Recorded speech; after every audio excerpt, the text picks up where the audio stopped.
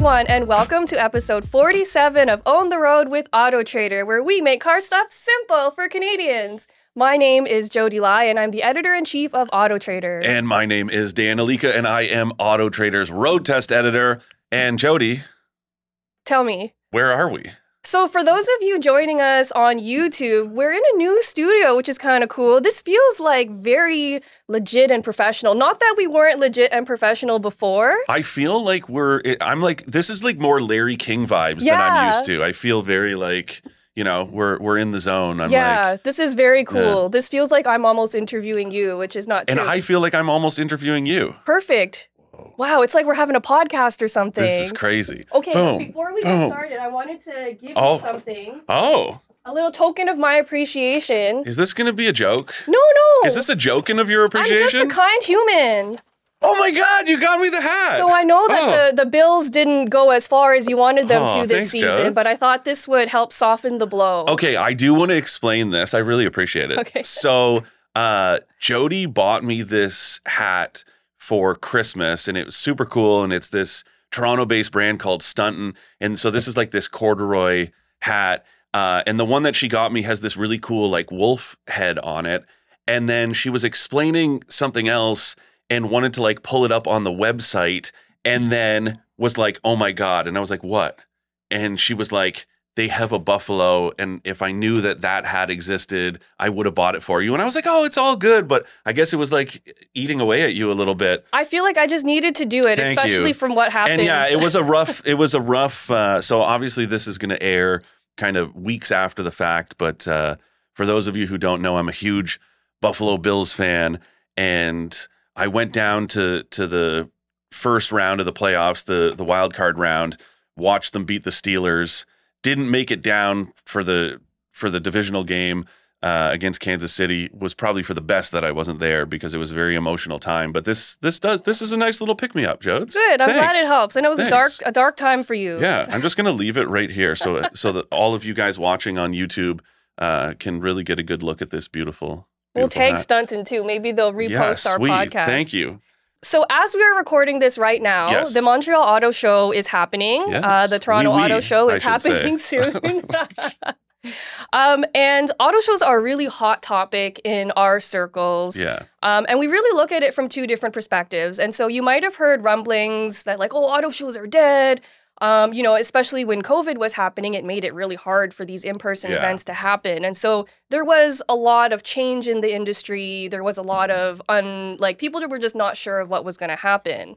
And so Dan and I kind of wanted to demystify today why you might be hearing, auto shows are dead when, in fact, we approach it from a different perspective. Yeah. And listen, I don't want to, obviously Jody and I have both been automotive journalists for a long time, and I'm not here to disparage automotive journalists, but there's a certain degree of like, I don't want to say selfishness, but this idea that, auto shows are dead. But, it's very one-dimensional thinking where it's like, because media day isn't what it used to be. But the reality is auto shows were never for media. They were consumer events. And then automakers said, wait a minute, we have all of these cars here and we're going to debut, remember back in the day, the Buick Wildcat concept. That was kind of the first concept car. But anyways, the idea that, well, if we have all the cars here and we have these new debuts, why don't we bring media in? And they evolved into these massive, international events where you had journalists from around the world. Now, the Canadian auto shows have never been that, in spite of, the name being like the Canadian International Auto Show for Toronto, Vancouver International, and so on. However, these are always about consumers first and foremost. That's still very much the case today, just as it was, 50, 60 years ago. So are they dead? Absolutely not. Are they different than they were for everyone? Yes. Are they very different for media? Absolutely. But I always say it is the best if you're shopping for a new vehicle and you want to, do the old proverbial tire kick without the pressure of there's nothing worse than like, you want to just have a look around, poke around a vehicle, and then a salesperson comes out, and even when it's supposed to be helpful, it adds an element of pressure. Yeah, and some people can feel intimidated by that. Yes. So the auto show is a really great opportunity to poke around different cars you might be interested in with zero sales pressure. It's awesome. And also remember, aside from certain shows, and obviously this changes throughout the US, and I can't comment on what it's like in Europe, but for the major shows in Canada, sales staff aren't allowed on the show floor. So those people that are on the floor there in each manufacturer's booth, they're CSRs, they're customer service representatives. They're only there to answer questions. They're not getting commission. They're just paid to be there to talk about the vehicles. So if you have questions, they're good people to turn to, but they're not there to pressure you on, well, do you want to find out more? Do you want to yeah, sure, they'll offer that, but it's a low pressure environment. And it means you can get into a Honda CR-V and then walk across the hall and go to the Toyota booth and check out the RAV4 and see right back to back, oh, this one has a little more space. This one's a little more comfortable. I like the infotainment better in this one. So I highly recommend anyone, and even if you're not, when I was a kid, even if you're not shopping for a new vehicle, we went every year. We did too with my dad. I had so many great memories going to the auto show as a kid. I would go to all the different booths and collect all the posters and put them up in my bedroom. It was the best. And this was like my parents and my brother and my aunt and uncle, and it became a tradition that we did. I would, again, recommend if you're looking for something fun to do, and with the Toronto Auto Show coming up, listen, we're not, affiliated with, sponsored by, there's no association. This is just kind of free advice. If you're looking for something to do with Family Day weekend in Toronto, it's a great event that has kid-friendly activities. There's a whole Hot Wheels set up downstairs. There's lots of cool stuff going on. So, and there's also cool, if you don't want to drive into downtown, which I understand, there's like a cool package that you can buy your GO Transit tickets and take the train in. So I think it is a great opportunity. And the same applies to Montreal. That's happening right now. Vancouver, Calgary, and Edmonton were kind of late to the game. Mm-hmm. Like the Toronto and Montreal shows restarted again last year. The other ones didn't. You're seeing those start up again, which is cool because I think at the end of the day, again, it's a consumer event. Yeah, and so I just wanted to go back a little bit and explain where that auto shows are dead sentiment is coming from. So like pre-internet days, right? Like we're going way back here. Having media attend these auto shows was one of the only ways you can get firsthand information about a new car debut. So for our industry, for automotive journalists, it was massive. And they happened all over the world multiple times a year. And it was a really busy cycle because there's new cars debuting all the time, new concepts, new tech. And I really liked going to get firsthand experience, but also going there, you have access to engineers, designers, executives that you can interview and kind of get some inside information or some scoops about these new debuts or these concept vehicles. And I love getting that extra context. Nowadays, with the internet and tech being what it is, you don't physically need to be there anymore to have access to all of those resources. For sure. But on the flip side, and it's, the reason why I still go to LA and New York, and I did Tokyo last year, because even aside from the access to these people that you're talking about, which is great, the ability to poke around, to add context to the vehicle, getting photos and some specs emailed to you, as great as that is, it doesn't provide that context that you can say, well, oh, this looks and feels like this. Oh, they borrowed this from an existing model, or this is something that in the existing lineup sucks, and it looks like they've addressed it, because you get to poke and prod and have a look around. So for us, they're just not as big as they were. And then same for consumers. But my bold prediction, if you will, there's been a lot of OEMs that have dropped out of auto shows, kind of famously, like all the Germans abandoned auto shows to spread their marketing budgets elsewhere. I have a feeling that they are going to come back. Ford, got out and then came back already, because I think, again, it's an opportunity to reach people in a way that the internet can't. Absolutely. Just being there physically to be able to experience something, you see pictures online, it never translates. Yes. It never does. And so it's really important to see things in person. But just to share some stats here. So last year, attendance at the Toronto Auto Show was up 17% over the previous year. And it was the third most attended Toronto Auto Show in its 50-year history. Over 350,000 people went. In Montreal, they had about 148,000 visitors, which is about 75% of what is typical for them. So that's pretty good news. Vancouver Auto Show, Calgary, and Ottawa were all canceled in 2023, but they've all confirmed that for 2024, everything's good to go. Yeah. So they're happening in March. Now, you will see some manufacturers scale back. They might not hit all the shows. Edmonton is one of the outliers, and so is Quebec City, where they are what we would classify as regional shows. There are sales staff that work those shows, and some manufacturers choose not to participate.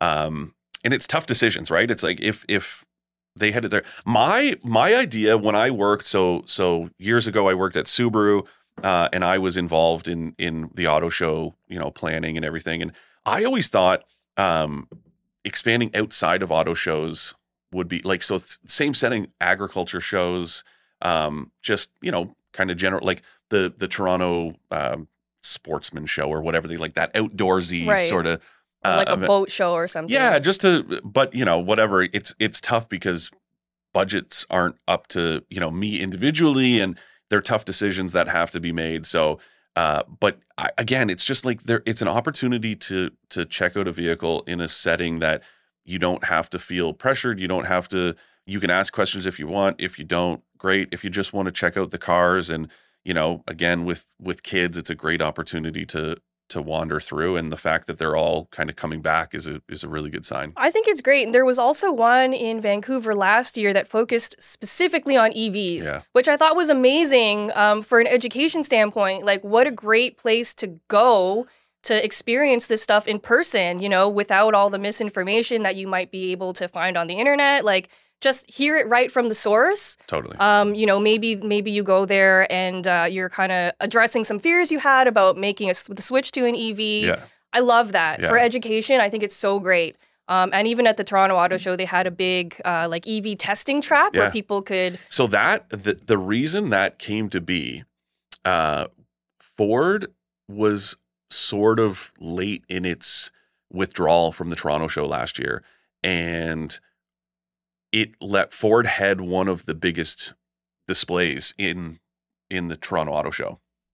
So the Canadian International Auto Show folks had to kind of scramble to figure out what to do to replace that, because what are you going to do in what you would call an anchor space? Because it's huge. Would be empty. Yeah. So they moved things around and added this EV test track, and by all accounts, it was a smash hit. Again, it gave people an opportunity to check out EVs that they may be apprehensive, but who would say no to a free? I mean, I did it at the LA Auto Show this past November, where Honda had what it's called a Moto Compacto. Oh, that thing was so cool. So basically, back in the day, Honda used to sell this setup that was a City Turbo hatchback. So this really tiny hatchback, and you could get it with what was called a Moto Compo, which was this little folding scooter. And it went away, but it was, kind of one of those like legends of JDM culture, right? That everyone was like, oh, this thing is so cool. Honda brought it back, but it's been rebranded the Moto Compacto. It's about, I want to say it's like 44 pounds. It folds into a suitcase, and you can carry it with a little handle. And then when it's time to ride, you just pop the wheels out, unfold the handle, the seat comes out, and it's like a bike seat. And it's got I don't remember what the range is. Call it, 40 kilometers or something. But that's not bad. Yeah, if you were commuting into the city, bring that with you. Yeah. As and like a last mile exactly. solution. So anyways, but they had a little test track at the LA Auto Show. And so I went for a rip. See, that's so much fun too, especially for EVs, because you can do it indoors without any worries about the carbon monoxide, exactly. Right? Yeah. Because that's something else that people maybe like a little peek behind the curtain, so to speak, is it's right in the safety code for fire prevention and everything like that. the cars, when they get moved into the space, there's like, they can only have basically enough gas to like roll off the truck and onto the show floor because of emissions. There's also like weight distribution that they have to worry about and stuff like that. But anyways, yeah. So doing that with those EVs, it's nice because for a long time, and I want to say it still happens where there are certain vehicles you can test outdoors, but like, come on, guys, it's Toronto in February. In the winter, not pleasant. Exactly. So if you can do that same thing on a little test course, great. And the other cool thing is Hyundai did some with the Ioniq 6 in New York and I think again in LA, but you were driven. Oh, you didn't get a chance to drive. With this EV, it's supervised, but in Toronto, you can drive the cars yourself, which again is really cool because it takes it to that next level of checking out a vehicle, doing a little bit more digging without having to go and feel pressured. So super cool. Love that. I encourage all of you to go to your local auto show if you have a chance. I just think it's a great way to spend a day, to shop around, even if you're not shopping, just to see what's out there. I think it's really cool. Great, lots of family-friendly activities. Auto Trader, huh? Oh, sorry. I was just gonna, before we move on, we will. I think you were gonna say that Auto Trader is going to be have a display. We're gonna have a display at the Toronto Auto Show with some of our award-winning vehicles, and that's super cool. So come check it out. Come say hi.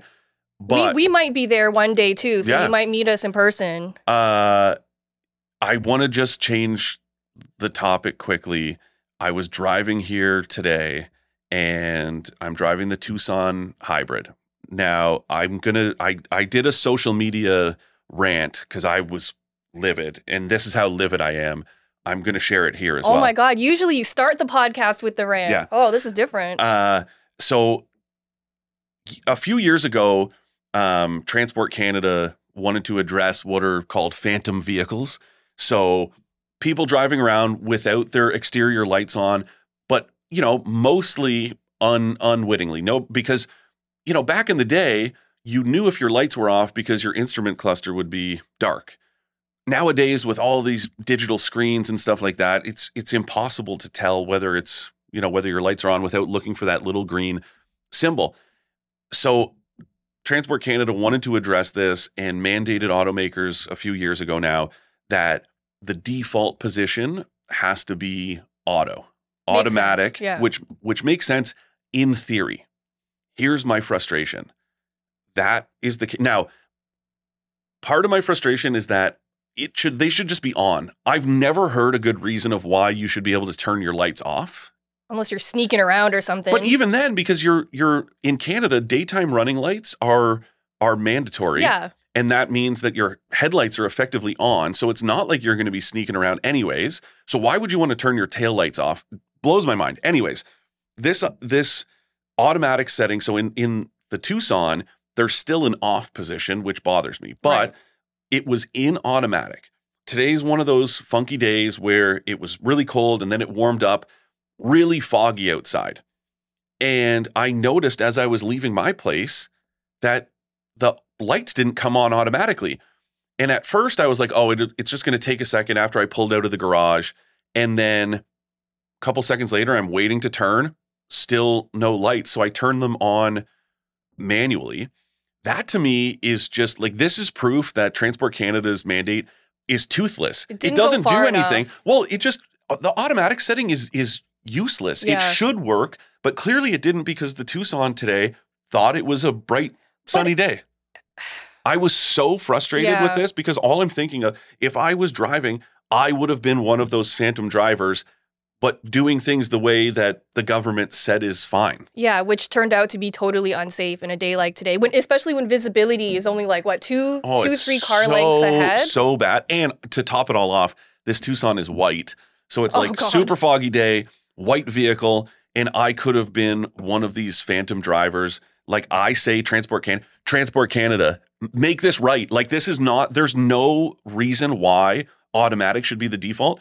Just like daytime running lights were mandated decades ago, do the same with the rear. I wonder why they haven't done that yet. It's not like it's a hugely controversial thing. Like it's literally just a software tweak. It's not like seatbelts or something that people are, my right to die how I want to die.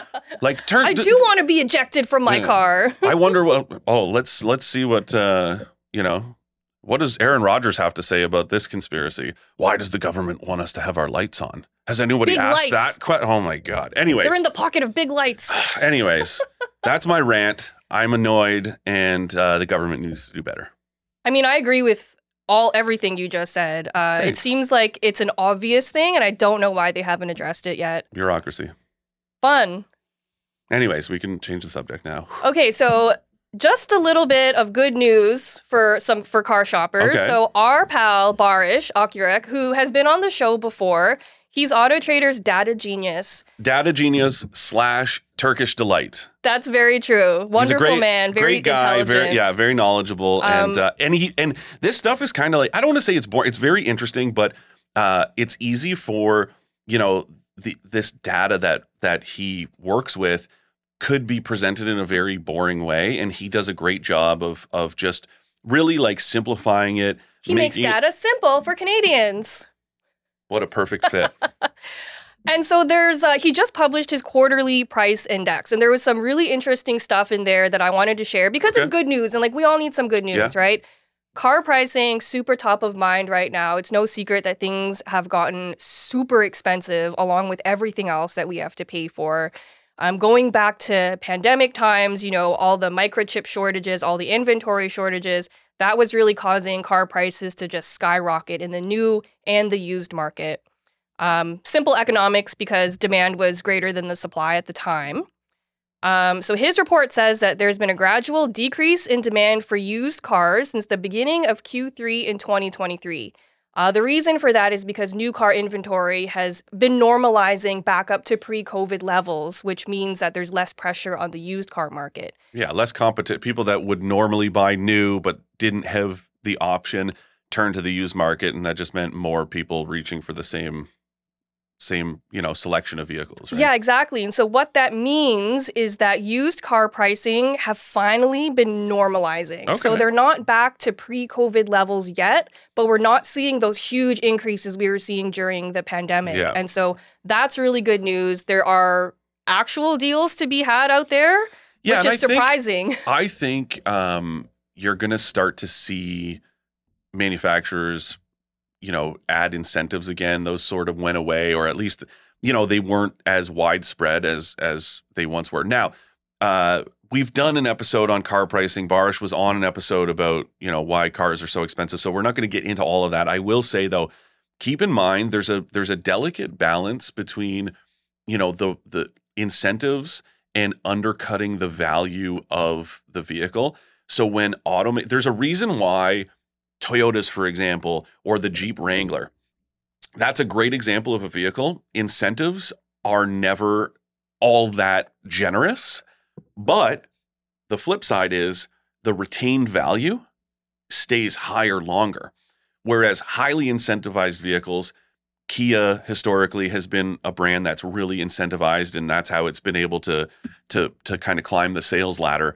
But those vehicles are not worth as much because the money that's what you call left on the hood. So how much incentive is applied. Basically, you take that money off the back end. So you're saving it up front, but then when you go to upgrade to a new vehicle or whatever, it's just not going to be worth what it was. So I always caution people that it's like, don't just go out there and say, oh, look at this thing's a great deal and there's 10 grand off, but think long-term and what your plan is in the future. Because if you want to parlay that into another vehicle, let's say 4 years down the road, you might not get back the money that you were hoping because of that incentive. But again, incentives are starting to come back. And I think that's going to continue because you're also seeing this, it's sort of a pendulum, right? With supply of new vehicles where automakers had all this pent up demand that couldn't be met because of, like you said, the microchip shortage was a huge problem. And then all the vehicles that were built on those sort of back order are now sort of piling up or starting to pile up. So that's going to be the reason why you'll see more incentives, because now it's not going to be a case where there's sort of too much inventory nationwide, but it's going to get to that point where, you know, they're going to need to clear out some cars. Right. So I think there's going to be some deals in the future. That's good advice. Cool. Thanks, Dan. Thanks, Jodes. And before our Ask an Expert segment, here's a message from your friends at AutoTrader. Struggling to find the car you want? AutoTrader always has hundreds of thousands of cars for sale all across Canada, making it a great way to find a great car at a great price. Visit AutoTrader today.